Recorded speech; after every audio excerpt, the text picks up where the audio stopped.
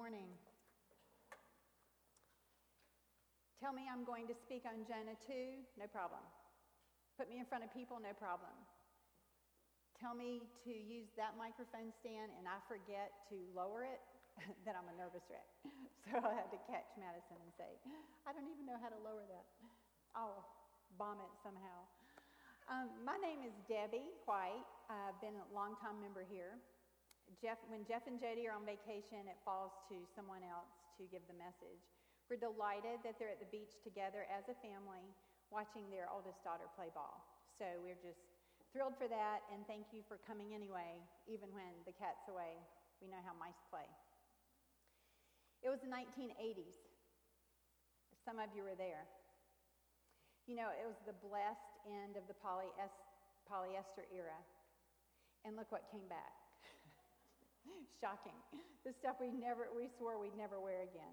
And here we are with not only polyester, but we have jumpsuits. They're back. And I'm just assuming that leisure suits are going to sneak in somewhere, and then we'll know that we're in a time warp. So in these 1980s, I found myself wishing for more time for myself. I had a 60-hour-a-week job and 3 kids in middle and elementary school. Most of us have and still have that same deck stacked against time for ourselves. So it's right in the middle of this chaos that I began to sense that God wanted some time. He wanted time that was going to be exclusively His and mine together. He has a way of showing up like that. When you're already busy enough, He says, "Oh, can I have some of that time that you don't have? Or may I have a little bit of that money that you don't have? Or can you help that family that you just passed on the highway? It looks like they have a flat tire. Or can you give this person some time on the phone? They really need to tell you what is going on in their life and they need some hope and encouragement." And every now and then we are, God, really, what about me? What about my time? What about what I deserve? This wrestling match between God and me moved into the 90s. I was now giving Him considerable time in the morning because I had moved to Bryson City where I had fewer claims on my own time. Then, out of nowhere, He said, "Give me your alarm clock." That's a whole new ballgame. This isn't a time claim. This is a trust issue. Some of you have heard this story before, like the time I went to visit my mom, and she said, "Do you want me to set an alarm?" So I tried to casually say, "Oh, I'll just let God wake me up." And in her sweet, precious way, she goes, "What if He forgets?" We're in the middle of a study on Jonah, and I get why he ran away. God was trying to make a time and trust claim on Jonah's life. And if you've been here the last 2 weeks, you've gotten a rundown of this story found in the Old Testament. Jonah, minding his own business. God makes it clear that He wants Jonah to go to Nineveh to preach repentance to that place because judgment is about to fall. Jonah says, "I'm out of here, paying my good money to board a ship for Tarshish because surely God won't bother me there." Never say surely to God. God bothers him with a storm so big and bad that the sailors say, "What have you done to offend your God? Our gods aren't listening to us beg for our lives." Jonah, to his credit, says, "This is my bad. Throw me overboard and everything will turn out fine for you." They do. They throw him overboard. God rescues Jonah by swallowing him up into a sea creature, and he gets time out for disobeying. Apparently a 3-day timeout before Jonah makes his next move. So here this morning, we're finding ourselves in timeout with Jonah at the beginning of chapter 2. The papers on your tables are the prayer that is chapter 2 that Madison read earlier. Did you know that timeout began in the Garden of Eden? We who were parents, parenting in the 70s and 80s and 90s, think we invented timeout. No, it started in the Garden of Eden. Timeout is assigned, as you know, when a child is disobedient or out of control. In the garden, we were in full relationship with God. We were enjoying his design and his provision. When we disobeyed, we put the entire human race in a timeout of sorts. We were thrown out of the garden, fixed with a date of bodily death, and we were harnessed with a sin nature with which we constantly wrestle. That's a pretty serious timeout. We want to know, is there a way back in? Is there a way back into full relationship with God? Yes. We're invited in the course of our lives to exit this timeout and join God on his terms. So we can get out of timeout, but it is on his terms, which are, of course, counterintuitive to our independent and self-made spirit. In Mark 8, we read, calling the crowd to join his disciples, he said, anyone who intends to come with me has to let me lead. You are not in the driver's seat. I am. Don't run from suffering. Embrace it. Follow me and I'll show you how. Self-help is no help at all. Self-sacrifice is my way to saving yourself, your true self. What good would it do to get everything you want and lose you, the real you? What could you ever trade your soul for? Jonah was unsuccessful in the driver's seat. His own idea of suffering was to go to Nineveh. He was going to have to watch God forgive those people. And apparently, as we'll find out in chapters 3 and 4, he didn't want them to really be forgiven. Yet God himself asked Jonah to embrace just that. What could God mean by saying we find our real selves by sacrificing ourselves? Last week, Jeff made the case that Jonah was somewhat of a racist with a measure of hate. I want to add narcissist to the mix. Unfortunately, that label fits more of us than we care to admit. A narcissist believes that she or he is special, entitled, and deserving of more than everyone else around them.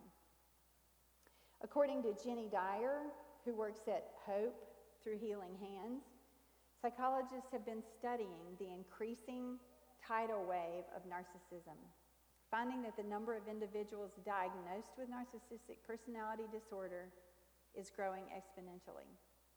It's been referenced by researchers as an epidemic. So this grandiose sense of self is an epidemic in our culture. She continues, ironically, narcissists who seem to be caught in an inextricable web of self-absorption may also struggle immensely with insecurity, anxiety, depression, violence, and self-loathing at times. Well, a look ahead into Jonah in chapter 4 reveals these very traits that he had. Rather than ride out God's charted path, he chose an emotional roller coaster. He was disobeying, then crying out for his life. He gets it together in chapter 3 and obeys to the letter. But then when God and Nineveh work out their differences and 120,000 people were rescued from God's judgment, Jonah throws a temper tantrum. Now that's a mess. We might be narcissistic if we resent God's good moving into the life of someone else. And heaven help if we're the tool that God wants to use to bring that good to that someone else. How dare he prevail upon me? Jonah needed a prayer that changes us from the inside out. Lord, transform our discontent. God is this trifling God who messes with our I want to do it my way mentality. He routes all our life events through this grid of what is best for us. The problem is that's known only to him. He said to leave that tree alone in the Garden of Eden. Nope, we had to do it our way. Come to think of it, we can only blame that 1970s mishap with polyester on ourselves because remember in the garden we had to start wearing clothes. That grid of what is best is only known by God. Jonah had a divine appointment with Nineveh. Only God could know Jonah's heart so well that he uncovered the racism, the hatred, the and narcissism that lurked within. Jonah may have never admitted that he didn't want good things, like forgiveness and a second chance, for anyone besides himself and maybe those he loved. But God can detect our seediness, our secret discontent, and he wants to free us from it. I came across the most amazing sequence of verses this week. I bet I've read this chapter 50 times and I've never noticed this. In John 20, Mary Magdalene discovers the empty tomb and comes face to face with the risen Jesus. The disciples learn of this and are locked in a room later that day, surely scared and uncertain. Their world had turned upside down in a 3-day span. There goes God again, disturbing our peace. Only his grid, always with our best interests at heart, is once again transforming our discontent. Jesus appears in the room and says twice, "Peace to you." When you hear it twice, it's important. Okay, peace to you, we've got it. But then he says, "Just as the Father sent me, I send you." Send me where? And what if I don't want to go? That's not even the kicker. Jesus takes a deep breath and says, "Receive the Holy Spirit." Okay, that sounds very, very important. Receive the Holy Spirit, Jesus to us. But then look what happens. So Jesus takes a deep breath and says, "Receive the Holy Spirit." Then he said, "If you forgive someone's sins, they're gone for good. If you don't forgive sins, what are you going to do with them?" I have never heard that verse in my whole life, and I must have read it 50 times. I don't know what I'm going to do with them. I didn't know I was in charge of them. But I made myself in charge when I decided to not forgive. So if we don't forgive sins, they're on our backs. We know that at the crucifixion, all our sins were on the back of Jesus. He came to do that for us. And so what do? What we always do. We think we're in the driver's seat. We decide whom and what gets forgiven. Yep, that is narcissistic. If you don't forgive someone's sins, what are you going to do with them? That question has been ringing in my head all week. Isn't that a huge piece of our discontent? Watching what is going on with others, presumably at the hand of God, and not approving of what we see. Look what he did, God. How can you forgive him for that? Our secret, special, entitled self sets up an impressive array of resentment when someone else gets what we think we deserve. As Madison read in Jonah, our guy was at the bottom of the ocean, breathing his last in a tangle of seaweed. Then he remembered God. Good time to do so. If you're going to remember him at your last breath. He realized he had walked away from his only true love, and he says at the end of the prayer, "But I'm worshiping you, God, calling out in thanksgiving, and I'll do what I promised I'd do. Salvation belongs to God." Again, we should pay attention to sequence and what is all together in the same few sentences. Look at that. Worship, thanksgiving, obedience. And then what do we step into? Salvation. Jesus said to the disciples, "I'm sending you." God said to Jonah, "I'm sending you." He says to us, "I'm sending you. I'm sending you into the blueprint I have for your life. Let me drive. You'll see that you are made for this because I made you myself." Last week, on a very sad note, we said goodbye to Nina Satoski Melton, only 28 years old.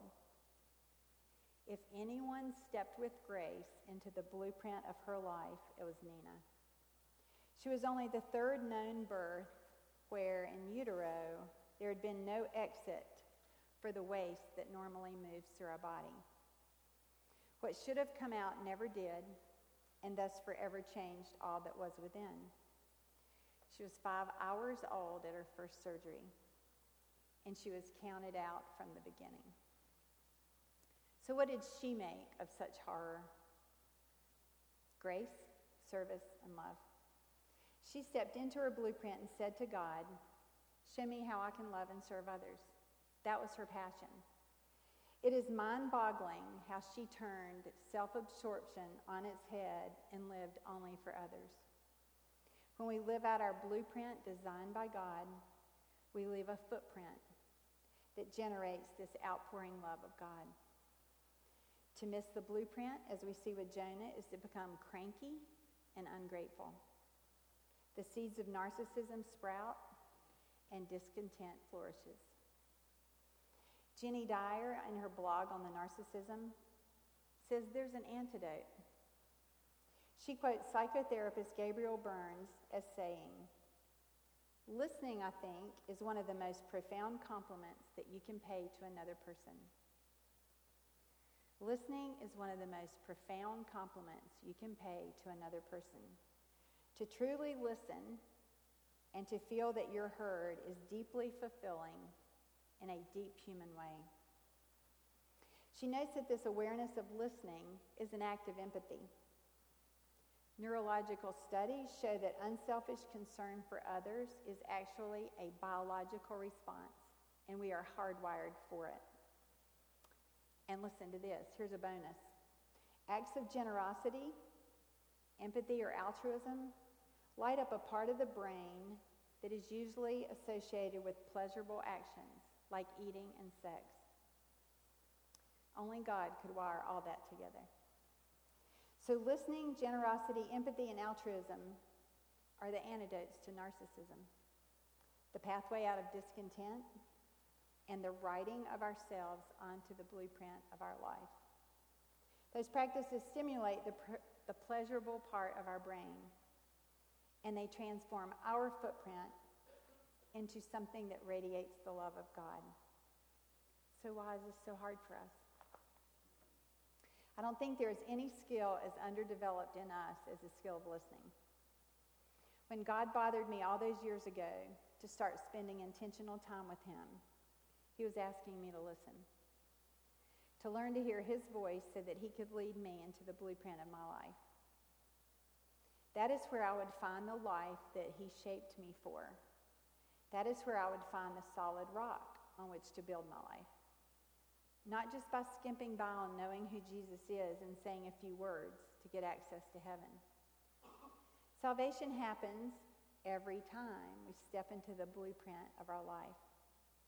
Jonah says salvation belongs to God. He didn't say it belongs to us. Salvation is God shaping us for eternity by stepping into his design for us here.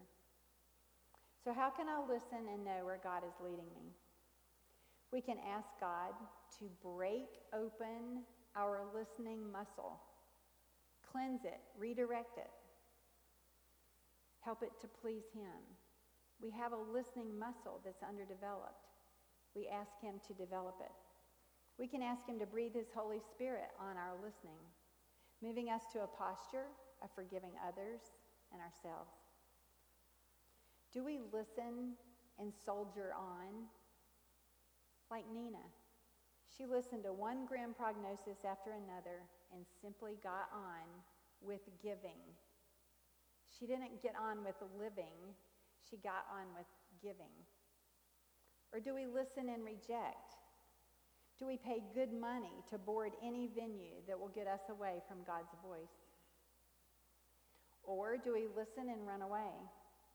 Do we find ourselves in a tangle of seaweed, ocean deep in misery, because we actively refuse to do what God is asking of us? Or do we listen and think we know better? Who is God to think that he knows me better than I know me? So let's look at who listened to God. The sailors on the ship with Jonah listened to him when he said he worshiped God, the God of heaven who made sea and land. So, by listening to that, they then prayed to God. Oh God, don't let us drown because this man's life. And don't blame us for his death. You are God. Do what you think is best. These are people that had never met the God of heaven and earth. They had their own gods.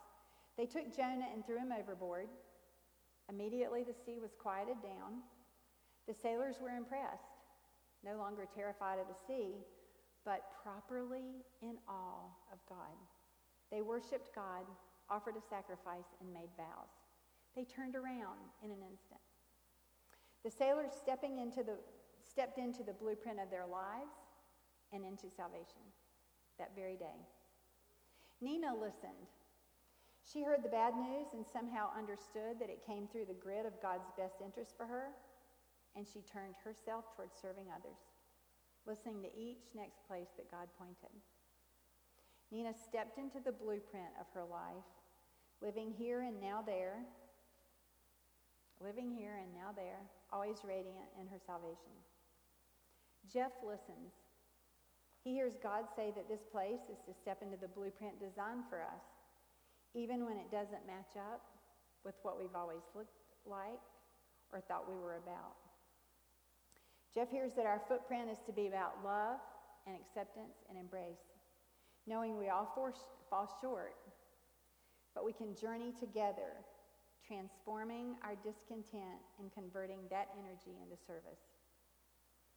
The Grove can step into the blueprint of its life, and therein each of us can find support and encouragement to God on our own. When Nineveh listened, it changed God's course of action. Did you know that listening can do that? It can change God's course of action. He was set to destroy Nineveh and changed his mind because of their repentance. That is important. Listening is the forum in which we find resources to give to others. When we truly listen to God, we hear two things. We hear that we are ordinary and that he is extraordinary. Knowing we are ordinary rules out entitlement and narcissism.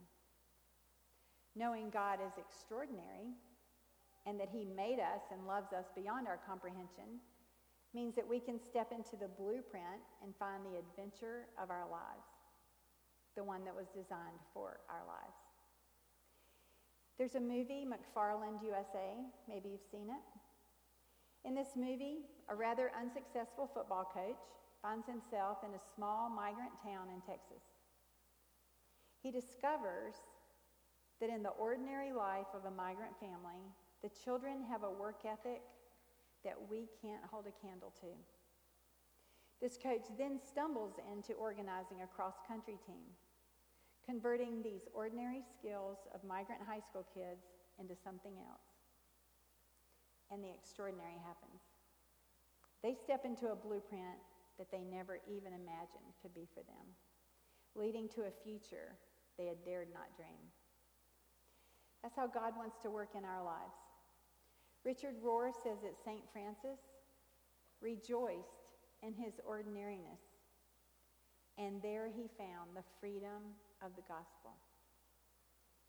He says it's the ultimate coup d'etat of your soul to trade your self-serving self to serve others. A coup d'etat of the soul. Where the ordinary turned extraordinary by letting God lead us into that extraordinary blueprint that transforms our discontent into something that will radiate God's love for the world. This morning, my God alarm awakened me when there was only a 2 on the left on a digital clock. I'll sleep later. I know what he is saying to us today is important, and I had work left to do on these words, so I responded. God speaks to me in a myriad of ways because I believe he can, and I believe he does. And I listen. Over hundreds and hundreds of together hours, we've cultivated a language that I recognize. He promises in his word that the sheep will know his voice, and I know that to be true. So when he asked me to give up my alarm clock, I didn't have trouble believing that that was his voice. My issues were trusting that he would be reliable, that he had only my best interest at heart, and that I should simply obey. Jonah, after his time out, obeyed, but then he ran into this larger heart issue of discontent. His narcissism put him in a precarious place because he was angry with God for giving others what he thought he more rightly deserved. Did Jonah ever experience a true transformation of his discontent? Only God knows that. But here in this place, we have the responsibility of offering our own heart to God for just such a transformation. Perhaps you'll pray with me the prayer you see on the screen. Lord, through your Holy Spirit, kindly show me every seed of discontent that lurks within. I give you permission to rescue me from the belly of that discontent and transform it into your blueprint for my life. Where I have been cranky and ungrateful for events and people in my life, I ask forgiveness. Help me stop carrying around unforgiveness of others, because it's true that I do not know what I'm going to do with that burden. By following you into the blueprint of my life, I look forward to an ever greater footprint that carries the love of God into my circle of influence. We honor you above all else. Thank you for the life of Jonah and all you are teaching us through his story. And may our own story belong exclusively to you. Amen.